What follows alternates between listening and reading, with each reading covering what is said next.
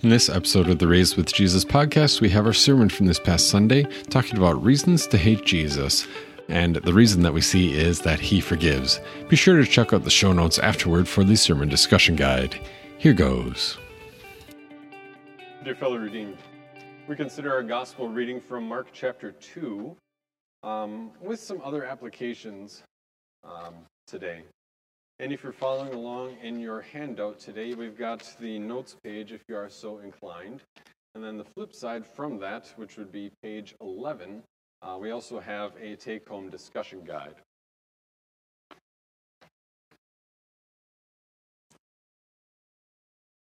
So there's this guy on a mat. And the question is floating out there for all to see. The same question that the disciples ask in John chapter 9, Lord, who sinned, this man or his parents, that he was born blind? And they knew enough to ask the question, arrogant and wrong as it was. It was a question that got to the heart of the matter. Lord, who sinned? It was a question that got to this man's reality. He is paralyzed from the neck down, as far as we can tell. Maybe only from the waist down, but he certainly can't take care of himself each and every day. And this is his reality now. Chances are it was some sort of an accident of some sort. We don't know all the details. We don't know very many at all. All we know is the way Mark describes him, that he has these friends who have been there for him from day one of this new life. These friends who perhaps carry him out on the nice days so that he can sit on the roadside in the sun as the people walk by. These friends who listened in the days and weeks after the accident. As he tried to describe the looks that he got from people, or even worse, the non-looks, the shushing of the children and averting your eyes, and the mother saying, don't say anything. He has these friends who prepare his food for him. These friends, maybe even some family members as well, who make sure that he gets cleaned up and that he gets shifted around so that the sores don't get too bad because, once infection sets in, that's a whole new ballgame. And they don't have penicillin yet, not for another, 1900 years. He has these friends, but he needs more. Lord, who sinned, this man or his parents, that he was born blind? Lord, who sinned, this man, and what did he do that he is now paralyzed? It's a question that each of us wonders in the back of our minds. It's a question that Asaph had taken up in Psalm 73. Most broadly, that question of why do bad things happen to good people? Why do bad things happen to anybody? And the answer of, well, it's a sinful world seems so trite and so short. But these friends know better. You have to imagine that day when the crowds have heard that Jesus has come home to Capernaum, home, this place where nearby Nazareth had rejected him, the place where he had grown up, had wanted to throw him off the cliff. But now Capernaum was his home. He had healed Peter's mother-in-law. He had healed late into the night as everybody brought their sick and demon-possessed. And the friends hear, hey, Jesus is back. Jesus is back in town. We need to bring you there because he can make this all better. And the man shakes his head. I'm not so sure. But the friends take him anyway. The friends take him anyway, and as they're getting closer to the house, it's just heartbreaking. They don't have any handicap parking out front. They don't have a ramp that they could wheel a chair in. The crowd has packed into the house, and they are spilling out, and there is no way to get close to Jesus, and no one is having any pity on this man.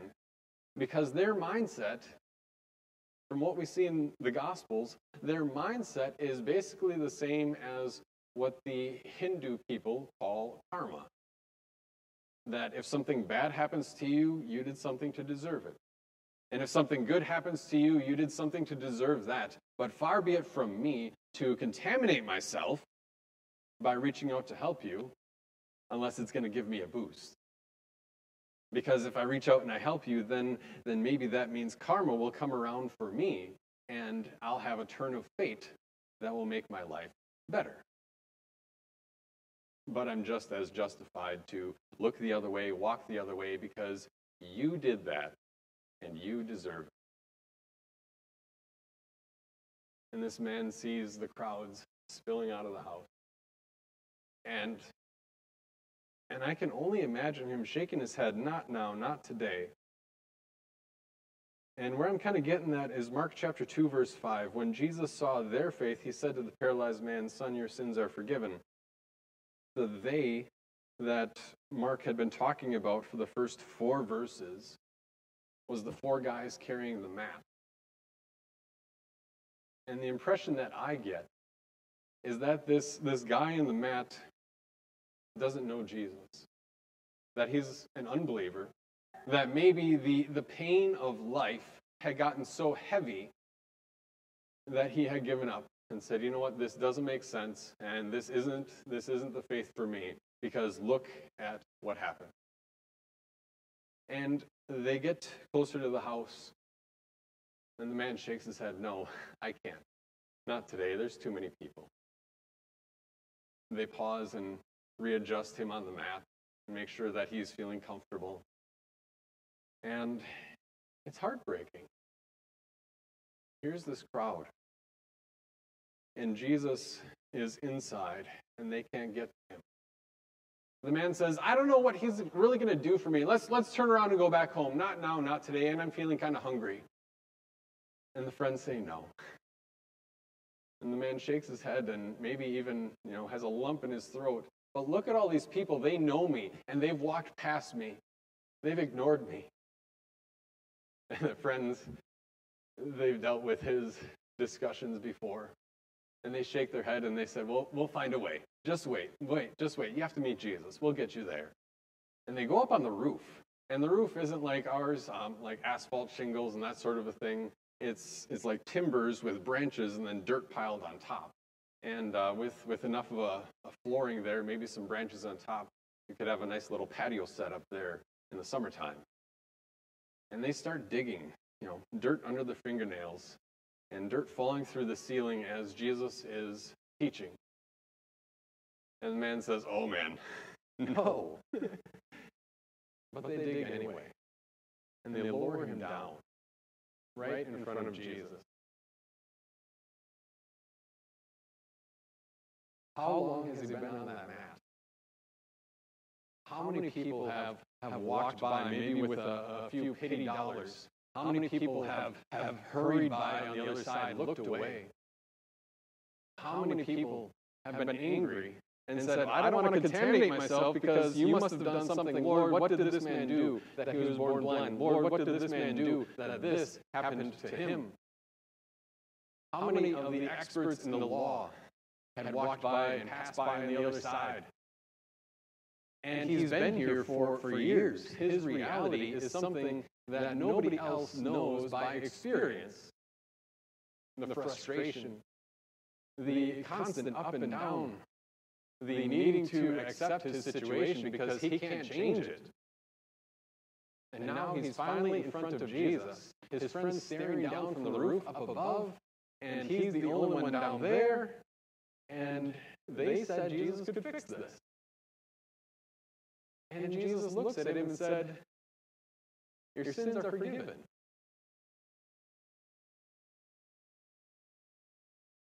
Your sins are forgiven. Not what he wanted to hear. Not what the experts in the law wanted to hear, the ones who have been sitting there and listening the whole time, the ones who have been waiting for some way to pin Jesus to the wall, more precisely, to pin Jesus to a cross. Who can forgive sins? Only God can do that. Surely he can't. That's blasphemy. And they hate him for it. Why is he leading this crowd astray? Who can forgive sins except God alone? And the man on the mat, who knows his own personal suffering far more deeply and far more thoroughly than anyone else could or ever would, If he could throw up his hands or roll his eyes, that's it.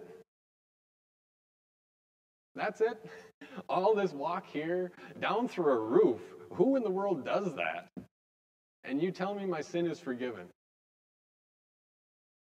And now I have to be raised back up, and the people are going to be talking, and then I have to get home because it's almost time for lunch again, and they're going to lay me by the side of the road and say, all right, here you go.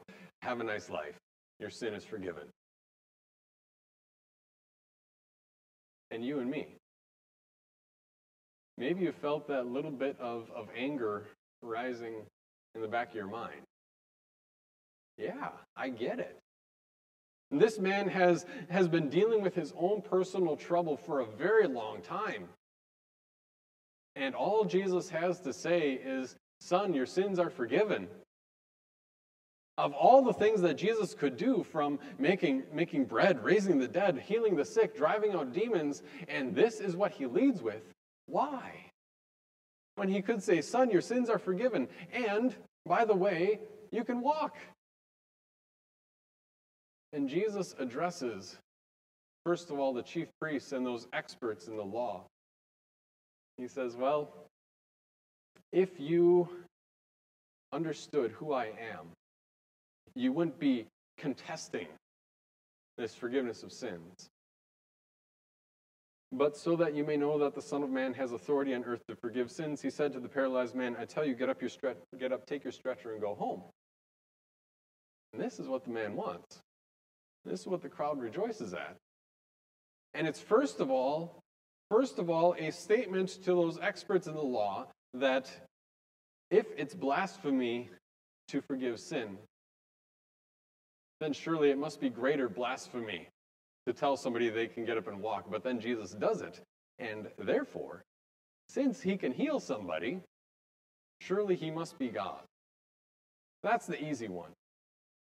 And they hate him for it. The more difficult one is this man who's been dealing with karma. Lord, what did I do? This man who's been dealing with his own personal pain. And Jesus had said to him, first, your sin is forgiven. Then, get up, take your mat, and go home. Proving that the forgiveness of sins is greater than any blessing we could have in this world. Simple enough. But what about that third option? You and me, seeing this man who is on the mat, and all Jesus has to say to him at first is, son, your sin is forgiven. And we know the right answer. We know the right answer that, yes, of course, we treasure the forgiveness of sins. Yes, of course. The forgiveness of sins is greater than any other blessing, and as hard as it may be to accept, I believe that, and I trust Jesus in that. But in everyday life, when we want Jesus to fix our problem now, and we don't like the idea of pain or suffering, but it's still there. The forgiveness of sins fades into the background. Well, I know I have that. Jesus rose from the dead, but I still deal with pain and heartache. We treasure the forgiveness of sins, and we know that's the right answer when we look at this reading, but compared to the options of maybe cutting some of the screen time out of our lives in order to spend more Savior time in our lives. Compared with the options of wallowing in our own self-pity or calling a Christian friend that we haven't heard from in a while. Compared with the options of chasing our own relaxation, our own downtime, and our own convenience. It's a little bit more difficult. That, yes, we know the right answer of, I treasure the forgiveness of sins, but looking at the way we dole out our 168 hours a week and the priorities of it, what's the real answer? We stand there with the Pharisees saying, Jesus, surely you cannot have such control over my life. Who are you? I understand you're God, and I get all that, but I've got my life to live here, and I've got I've put in my 60 or 70 years of 60 or 70 hours, and now I need my time. We sit there with the man on the mat, and we recognize, Lord, I've put in the time, I've put in the effort, and I deserve better than this. But why can't I just take a few more minutes and I'll get to spending time with you and rejoicing in the forgiveness of sins. I'll get to dusting off my Bible one of these years. Lord, you have the power to fix every problem in my life. And yet, you don't. And I get that I'm forgiven, but isn't there something more? Exactly what Jesus echoed in the other reading at the top of page 6. If anyone would come after me, he must daily take up his cross and follow me. That you and I live in a world of sin and death and pain, and as a specific result of that, each of us has to deal with sin and death and pain, but then even more precisely, as a Christian, you have to deal with more. Period. As a Christian, you have to deal with more sin and death and pain because your conscience has been sharpened by the Word of God, because the devil wants to tempt you to direct your eyes away from the objective, external Word of God. You have to deal with more sin and death and pain because each day isn't just going through the routine, but it's daily dying to what I want to do, daily dying in my sinful flesh and drowning that old Adam, exactly as we talked about in that fourth part of Holy Baptism, drowning that old Adam in the daily battle against sin that a non-Christian knows nothing about. And then layering on top of that, this mindset of the man on the mat, that I get what I've got because I've put in the time, I've sacrificed as a Christian, and if my neighbor, my friend, that acquaintance is suffering in whatever circumstance they have, they've brought it on themselves. They've brought it on themselves by inverting the natural order of life. They brought it on themselves by their own sin. They brought it on themselves by dabbling in this or that activity, illegal or legal, moral or immoral. And it's their fault. And not that we would say it, but it's the same boat, standing there, sitting there, and shaking our fist. I hate Jesus for his forgiveness. Because he, forgiving me, brings with it the reality that if we would follow after him, we must daily take up our cross and follow him. The forgiveness is complete. That righteousness has been given.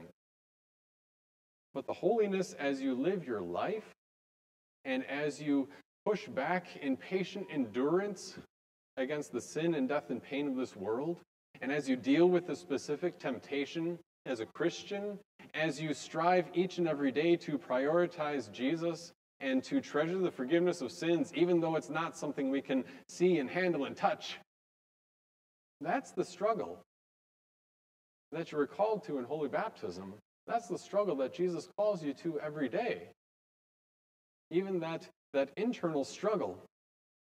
When we see our lives, and Satan tempts us to think either I deserve more downtime because it hasn't turned out the way that I want, or, on the other hand, that maybe my God has forgotten me because if he remembered me, my life wouldn't look like this.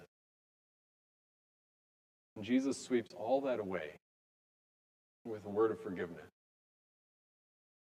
He says, dear friend, son, daughter, your sins are forgiven. Your misplaced priorities are forgiven. Your sense of not wanting Jesus to be Lord over your life in this world is forgiven.